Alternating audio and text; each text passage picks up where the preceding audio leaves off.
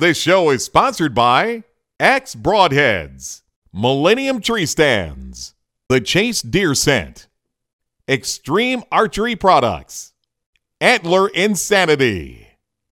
Welcome to Reality Hunt Club. This webisode, we're going to talk about our trail camera survey. This is the first webisode of the year, and we're excited. It's up here snowing a little bit, and we're up here getting our cards out of our cameras. So stay tuned. I'll be back in the worn, comfortable desk in my office talking about what bucks made it and what bucks didn't make it, what's the does looking like, and stuff like that.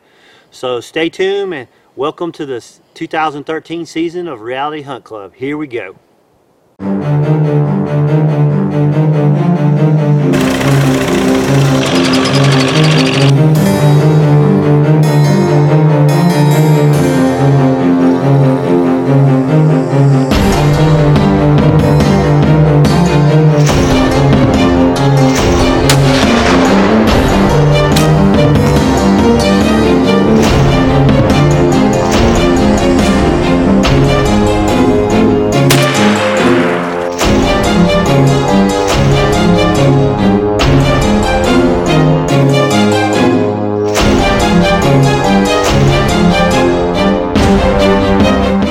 All right, we're back in the office. There's a couple reasons why we do a survey at the end of the year.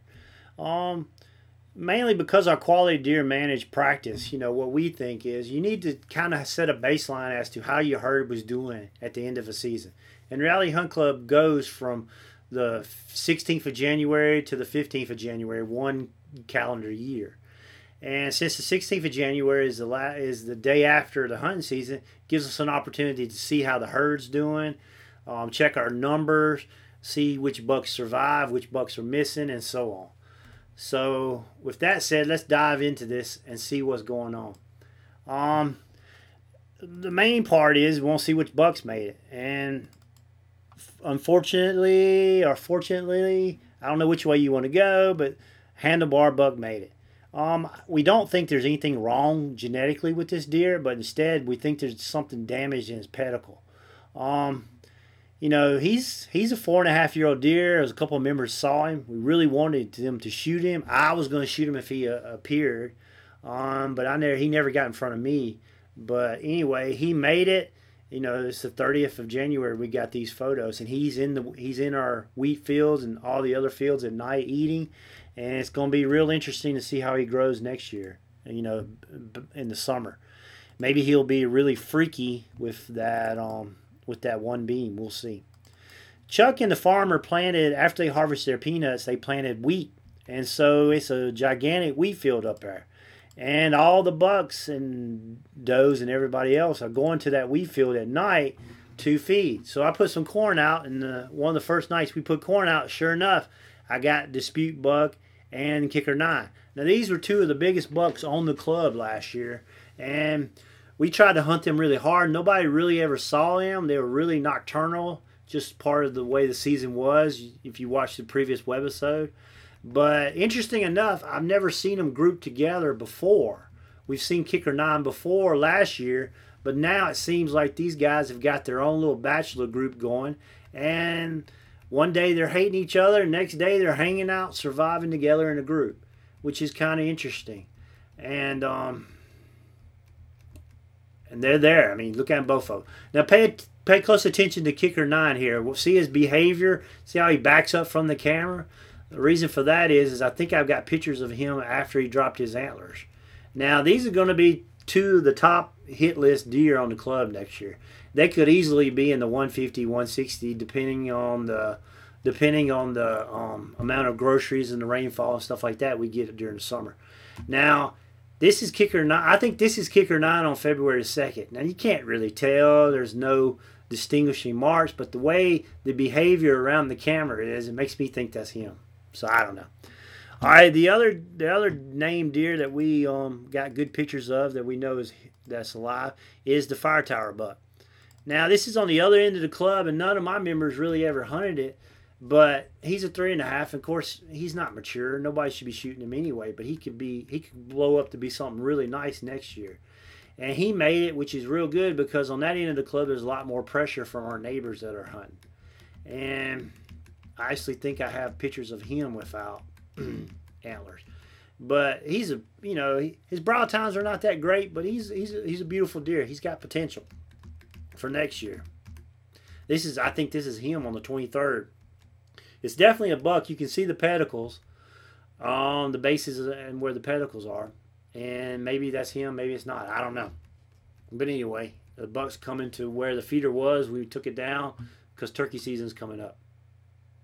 Before we go any further, I want to give you guys an update on the deer I'm calling the Broken Nine. Now, this is a deer that was shot back in November, and he lost his antlers in December, and we got some pictures of him, and apparently he's doing okay. This picture is January 27th, and he's on top. He's in the wheat field, and he's on top of the corn pile, and he is, his weight's looking good. You don't see his ribs. There's a lot of coyotes that come by this spot, so he's got enough agility to where he's avoiding the coyotes, and he's showing dominance against young bucks on this spot, on this corn pile. You can see his ears go back, and he's dueling them off, and he seems like he's doing okay. You see his leg is kind of perforated. I think he's still going to lose it. I don't know, but it's going to be interesting to keep following him. Every time we think he's gone, he pops back up on camera. I don't know what his antlers are going to be like in May when they start growing them real good. But if the biologists say it sits on his front left side, his left antler would be the one that's messed up. So let's go on and talk about the deer we have not seen. Now, before we go on, back in December, we found this deer on the side of the road in one of our popular trails. Apparently somebody had hit the deer. I don't think it was poached. And they thought the antlers were good enough that they cut the head off and took the antlers home. Now, when that happens, immediately you start thinking that the deer you're hunting is dead. So, but, we started looking around on pictures of deer showing up. And, I came to the conclusion it could be one of these two bucks. I hope it's the big six, this deer right here that we had. It's the right size. You can't quite tell the colors and all that, but I kind of feel like it's the big six. We haven't got any pictures of this Companion 9 right here. It could have been him, but I've never seen the Companion 9 on that side of the highway. But it's, during the rut, after, the second rut, so he could have been over there. I don't know, but I was kind of hoping it was that big six, that I just showed you. Not him, but that's the kind of the deer I'm leaning toward. This guy in the back right here, the big six. Another deer that we haven't seen would be the waterhole buck. Now it's right out, the road crosses right there, so it's right outside of where this deer was.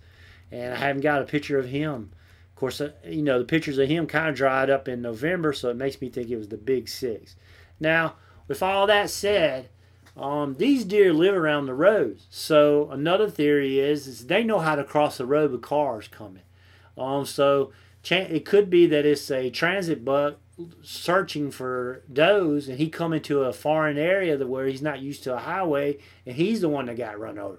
You know how they always talk about auto accidents are up during the rut? Well, I always feel like it's because of the deer that don't normally hang around the highway. They get run over because, it might have been one of the first few times they ever crossed the highway. So, really don't know, might not never know, or it could all make sense come May. I don't know. Now, back in what month was that? Back in September, the dam buck showed up. Now, he's 6.5 years old. Now, he always disappears after Christmas. We don't know where he goes. Every year we always say this is going to be the year somebody got him, somebody killed him, he got run over, and then he always popped up. We've done that 3 years. And even in the past episodes of this particular show, we talk about the dam buck, don't know where he is. But he's 6.5 years old, so he's obviously reaching his maturity, and his genetics he's not really that great an antlered deer. So we'll wait and see if he shows up. But I kind of feel like he's probably not around anymore. So that would be interesting to see if he's still around. Now, I don't want to spend too much time talking about our up-and-comers because this video is long enough as it is. I've already showed you scissors. We talked about the Companion 9. We think the Traveler buck's still around. So we've got some awesome 3.5-year-old deer that are going to be great 4.5s next year. And, you know, the numbers look good. Speaking of the numbers, let's talk about the does. Now, last year we shot 15 does. The year before we shot 13. The year before that we shot 13. We feel like our doe density has really gotten big, a lot larger. Now, talking to Chuck, talking to some other members of the club, talking to some outsiders, the deer density per square mile for our area is supposed to be 20 deer. So we have basically a 3 square mile area, including our neighbors, so 60 deer, which we're, 7-8 years ago, we were probably at 60 deer, but there's no way. We're at least 35, maybe even 40 deer per square mile. So every year we shoot 40 does, it kind of hurts us, because if you think of the numbers, if all those deer have 2 fawns and you're only shooting that many, then your numbers are getting higher and higher. And we're seeing them. I mean, look at this picture right here, and you see all the deer on this spot. I mean, that's a ton of does on one spot.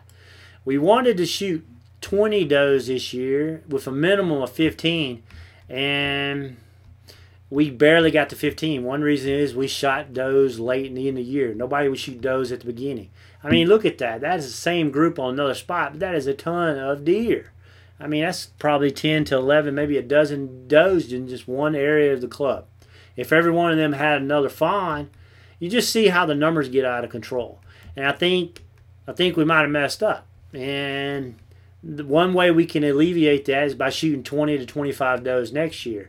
And another, I'm kind of worried about all those does being around the rut. So what I'm going to pitch to our guys is to try to shoot 10 to 12 does before the 1st of November when the rut comes in. So we try to shoot them with the bows. We try to shoot them the first weekend of muzzleloader, the first weekend of gun, and let's just have a doe. Let's just have a doe thumping and try to get those numbers down so we're not stressing at the end of the year trying to shoot does. All right, there's a couple of funny things I want to show you. I don't know about funny, but our club is dry. We normally don't have a running creek or anything through it. We have plenty of ponds and lakes for our deer. Well, we had tremendous rain, which I'm going to have a webisode in the future about it, talking about like 6-7 inches within a 3-day period. And what it is, it pushed these hogs from a creek about 2 miles, or a running limestone creek about 2 miles away, up into our club. And this is the first time I've seen hogs on the club. Now, there's some big sows in there. It kind of made me panic because I was thinking we were getting hogs. But what it is this camera's on 4 burst mode. They came by, they know what a feeder is, but there's no corn on the ground because it was actually out.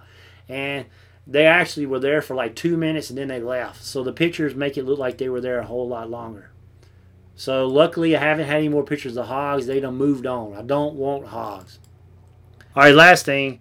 I want to show you guys this. And this is a picture of a lake that we'd been hunting. We actually had a food plot planted out there. My son shot a doe. One of the biggest bucks was killed off this spot, and there was a feeder out there. And just wanted to show you, we were in drought conditions, and then, a couple of days, then boom, you're no longer in drought conditions.